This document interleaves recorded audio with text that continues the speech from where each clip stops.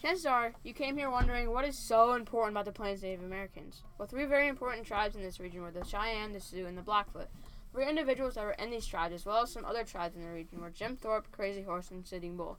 These tribes and individuals helped pave way for the new Native Americans to come and also to force back the U.S. government from taking their land. I'm Carson. I'm Jackson. I'm Allie. I'm Adriana.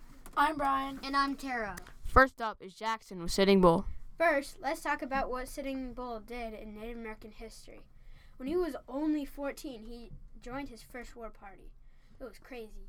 Now, let's talk about his background. Sitting Bull's real name was Tatanka. Now over to Carson with Cheyenne. You might be wondering what the Cheyenne wear, and also what they do every day. Well, the men were either warriors, chiefs, or hunters. The women would cook, take care of the kids, and they also ran the camps. The women would walk around in dresses made out of deer skin, and the men would walk around in war shirts and leggings. They both wore moccasins. Cheyenne believed that there was a god underground and a wise one above. They held ceremonies to remember these spirits. Jackson? Sitting Bull lived in South Dakota near what is now Yellowstone River.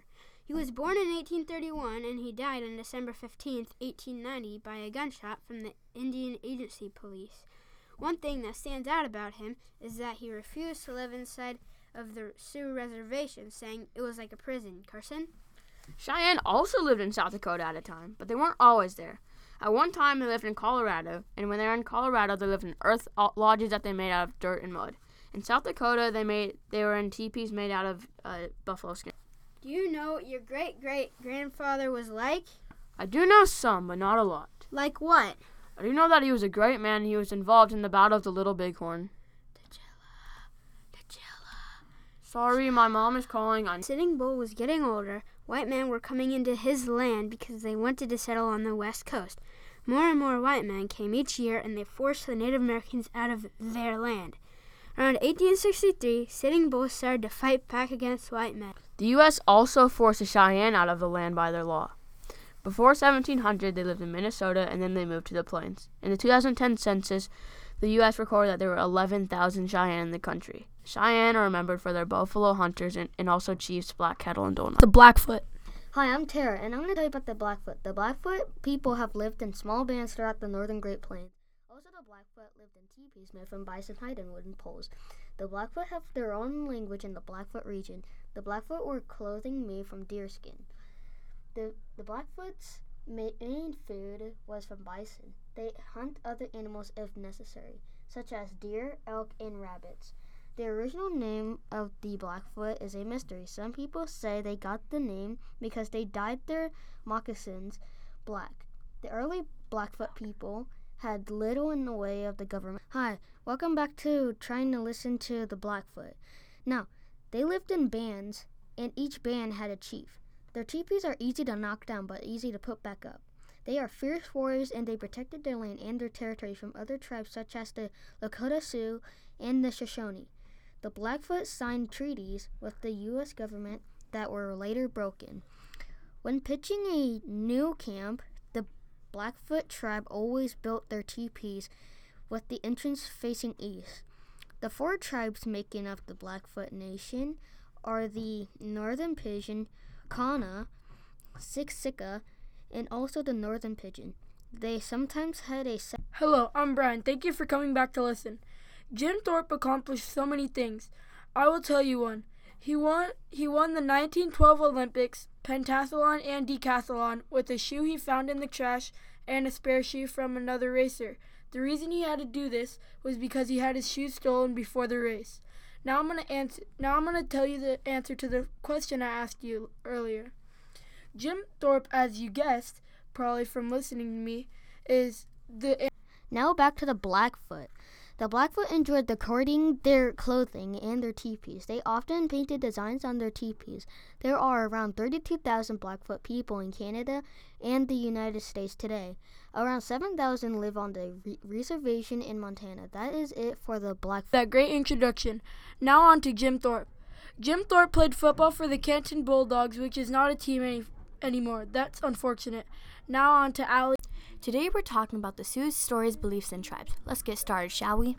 Hey, Addie, did you know that Crazy Horse was a part of the Sioux tribe? No, I didn't. That's interesting. He was one of the leaders of the Sioux.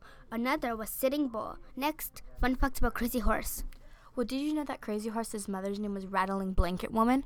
He also had a daughter that they named They Are Afraid of Her.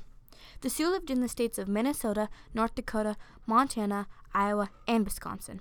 The Sioux believed that plants, animals, and all things had power. They truly believed that if the Sioux behaved well, all that good power would transfer to the animals and plants.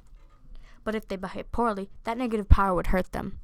They would do special dances and ceremonies while people would smoke pipes and share their dreams and visions.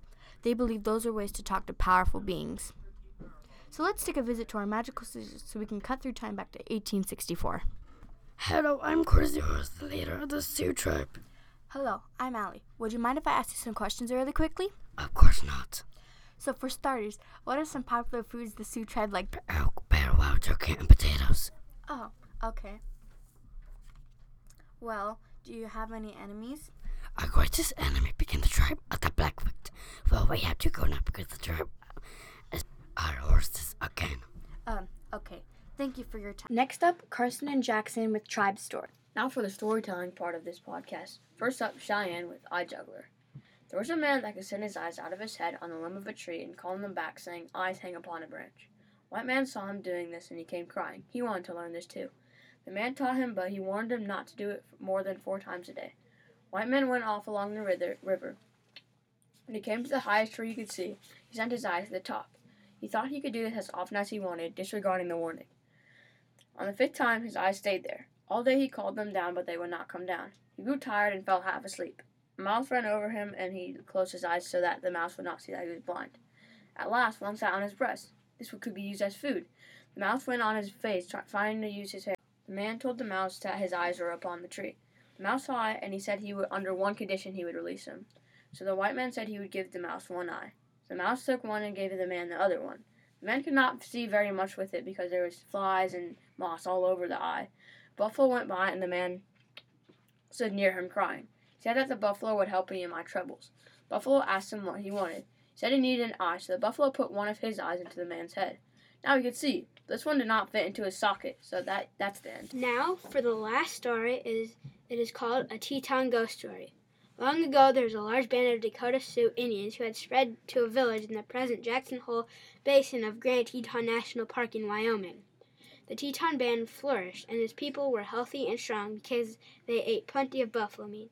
Usually, when they camped for the night, a crier would go among the lodges and call, "There will be many buffalo tomorrow. Be on the alert." One day, after the Tetons returned to their camp from a hard buffalo hunt, the young man announced that he wished to marry the most beautiful girl in the tribe, the chief's daughter. Her father said, "I will not give you my permission until you bring me many horses." So the young Indian set out in search of many wild horses, hoping to please the chief and win his beautiful daughter for his bride. While the young brave was away, his tribe abandoned their regular campsite and moved elsewhere. Later, the young Indian returned to the deserted camp with several captured horses. As it was late in the day, he thought he would take shelter nearby in a solitary lodge. At first, he could not find a doorway to the lodge because the sides were covered halfway up with sod. Finally, he managed to make an entrance. Inside were 4 high posts that had been driven into the ground. The posts supported a kind of burial bed. On the bed lay a woman whose clothes were ornamented with elk's teeth. But she turned her head, looking down at the young Teton brave. He immediately recognized her as a member of his tribe, but now she was a woman ghost. They stayed there for a long time, and she became his wife. One day, he said to himself, "I think I'll go on a buffalo hunt." Although he did not speak aloud, the ghost woman knew his thoughts and said, You are hungry for buffalo meat? Mount your horses and ride back to the bluffs. When you come to the buffalo herd, rush into the center of them and shoot the fattest one. Bring home the hide and buffalo meat, roast the meat, and bring me a share before you eat yours." The young Teton Indian brave left and followed Ghost Woman's instructions. When he reached the valley, he came to a large herd of buffalo. He charged his horse at full speed into the middle of them and shot the fattest one. He skinned it and cut up the meat, carrying the robe and meat upon his pack horse. He skewered a large piece of meat and roasted it until it was cooked enough. Then he took it to Ghost Woman, who was standing in the center of the lodge. Her husband was startled to see her standing there. Rows and rows of beautiful beadwork decorated her leather clothing. Already knowing what the young brave was thinking, she said, "Please not be afraid of me." From that time on, they talked freely and planned what they would like to do. The young Indian brave said, "Why don't we begin our life together, like our parents did when they first married?" But the ghost woman replied, No, that would never do, because we will need to pitch our tent during the day and travel by night." The young brave wondered about this arrangement.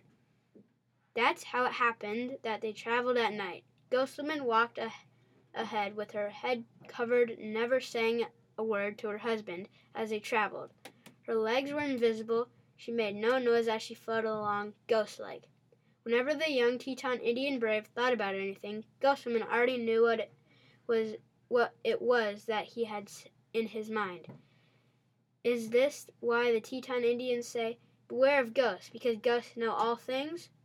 They say ghosts know when the wind blows and which ones. Ghosts know when there will be snow. Ghosts know when there will be thunder and lightning. And ghosts are glad when the wind blows because they can float along more swiftly as they travel from place to place. This is why Teton Ghost Woman and the young Teton Brave lived. Their tribal people never found them again. The chief's daughter wondered why her young brave never returned to her. Finally, the young brave also became a Teton ghost, floating along with the Teton Ghost Woman every night forever. Hopefully you guys learned a bit about the Cheyenne, the Sioux, or the Blackfoot. Maybe you even learned a bit about Sitting Bull Jim Thorpe. and Crazy Horse. Make sure to check out the other CougarCast episodes on Anchor FM, and we're signing out. See ya!